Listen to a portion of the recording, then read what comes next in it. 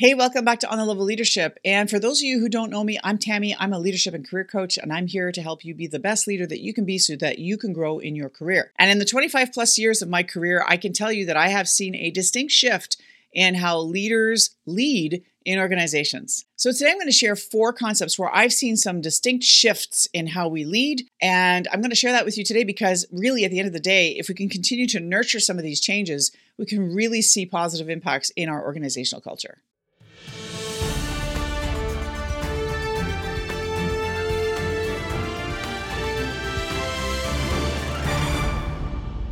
So the first major change is a shift from a very autocratic top-down approach to leadership to a more collaborative one. You know, back in the 70s and 80s, leadership was very much in charge. And when I actually started working as a teenager, you know, the boss was everything. And the staff very rarely had anything to say about how things were run, either in the store or in the shop or in the organization that you were working for. And there was a lot of really praise and glorification of the leadership roles within organizations. Now, that's not to say that that doesn't happen today, but we have seen a bit of a shift in how organizations organize themselves and how they engage their staff. There is a push to be much more collaborative, and really it's because in the research we've demonstrated over time that not only does collaboration increase engagement, increase performance, decrease turnover, things of that nature, but that more collaborative approach actually brings more great ideas to the table because you're actually bringing more brains into the equation. It's not just one person's good idea, but multiple people's good ideas that helps to sort of promote change or to increase or drive performance for an organization, for example. So that parent-child style of leadership from the 70s and 80s and maybe even into the early 90s is no longer really palatable. The issue is that a lot of old school leaders, and there are many of us still around who are in our 50s, 60s, and I would say even early 70s who are still leading organizations, are very much those that were raised in that top-down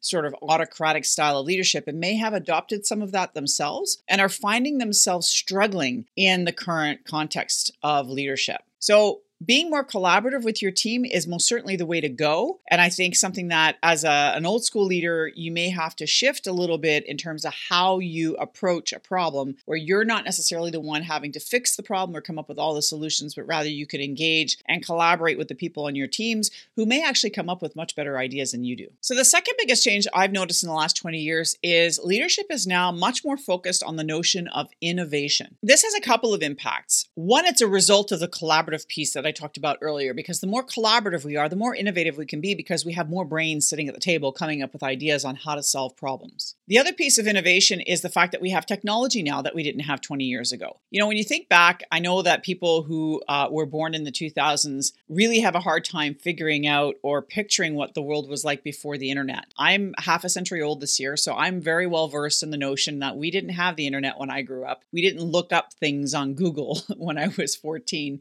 We went to the library and opened up an encyclopedia when we wanted to learn about something. So it's a little bit different. But what's really great is that technology has really enabled innovation as well because we have much more power at our fingertips than we did 20 years ago. When you're really innovative, it inherently affects your efficiency and effectiveness levels because if you can be innovative and come up with new, fantastic ways of doing things, then you can obviously increase your effectiveness or your efficiencies even and save money because you're looking at new and more improved ways of doing business.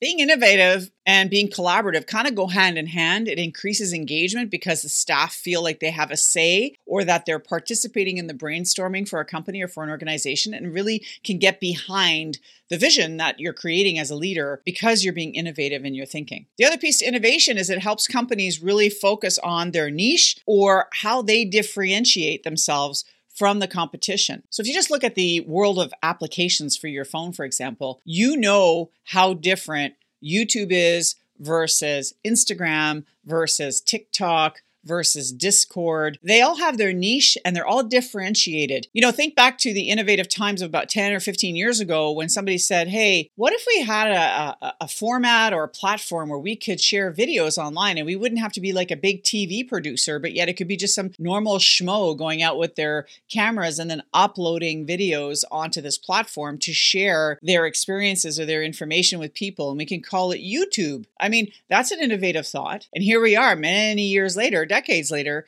posting videos like this online. So again, being innovative, it allows companies and organizations to really find their niche or differentiate themselves from others. The third big change I've noticed is that workers of today want meaning behind the work they're doing. When I first started working, it really wasn't about meaning. It was, here's your job, here are your roles, here are your tasks, get them done, and we'll be happy and you'll get paid at the end of the 2 weeks or at the end of the week, and you can do whatever the heck you want on the weekends for fun, right? Times have changed. We now invest ourselves in our careers. We want meaning in the work we're doing. If we're going to spend 7, 8, 12 hours in a day at our workplace, we want it to have some sort of meaning behind it. We want to feel like what we're doing matters. And I think that's really important because as we lead going forward in the future, especially for us old school folks that maybe were more task oriented versus people oriented when we were being brought up into the leadership roles, it's really important that we shift our mindset around how we engage people and really provide meaning. And how do you do that? Well, you do that through inspiring a shared vision. You work with people to co-create your vision and your mission and your objectives and your strategic plans and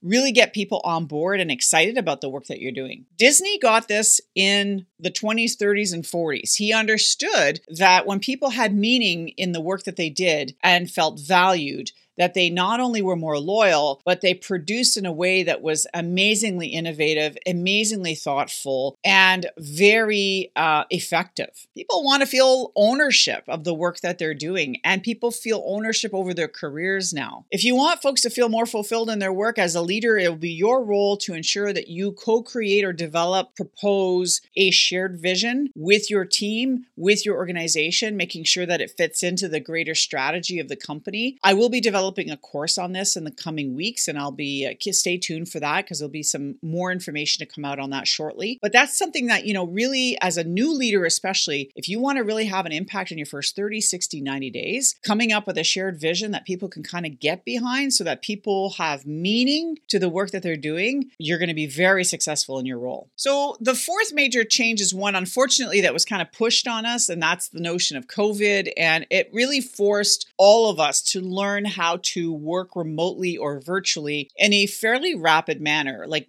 literally in the space of a day or two or even a few weeks, everyone was sort of forced home to figure out how to keep the businesses running virtually. Fortunately, we have technology that enabled this to occur in a fairly rapid and I would even say effective manner. That said, though, a lot of old school leaders who previous to COVID were really against teleworking or really against virtual arrangements suddenly found themselves having to manage in this new environment. And that was a huge learning curve for many people. I had colleagues of mine who were very old school in their thinking who really struggled with the virtual environment. They liked having an office environment where they could walk around and they could, drive by task things to people, and they could check in to see if people were showing up to work, and they could see what they were doing on their computers. They could maybe micromanage them a little bit. Old school leadership, right?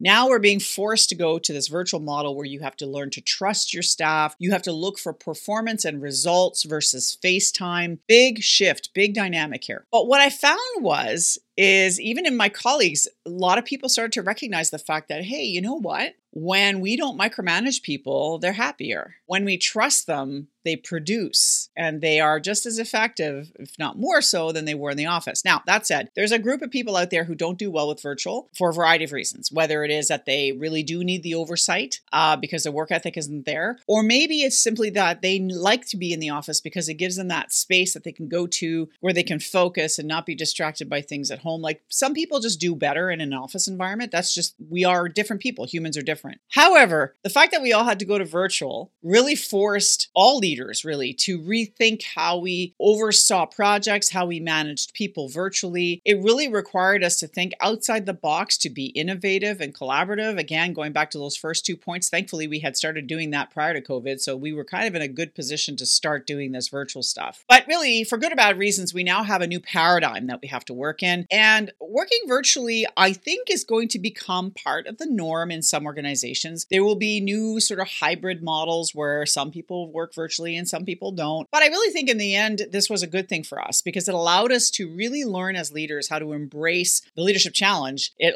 really forced us to embrace the notion of, modeling the way in terms of how we behave, setting boundaries, for example, to, enabling others by giving them the right tools, making sure the processes were refined during the COVID response, to encouraging the heart and being positive with people online. When it comes to leading virtually, it's likely going to continue for years. And I think you're going to see more and more hybrid style environments emerging where companies start to land on who really needs to be in the office every day versus those who do not need to be there. And I think you're going to see some shifts in the dynamics around how we do this over the long term. Some takeaways for today: seek opportunities to engage your staff, really get their input on anything that's new, whether it's a new direction, a new policy, a new program, a new initiative. The other takeaway I would say is, really look for ways to innovate the work that you do. Have conversations with people. Ask people, what are we doing that we shouldn't be doing anymore? What are we doing that we could do better? What are we not doing that we should be doing? And how do we be more effective in the job that we're doing? So be innovative, be creative, think outside the box, and engage people to give you those good ideas. So if your team is not clear on its purpose or vision, then your goal as a leader is to really propose one and then co-create a new vision with your crew. The idea here is to get your team to really rally behind the work that you're doing and to own the results. Because if you get people that own the results, you get greater performance and ultimately your organization will be better for it. And if you yourself find yourself struggling as a leader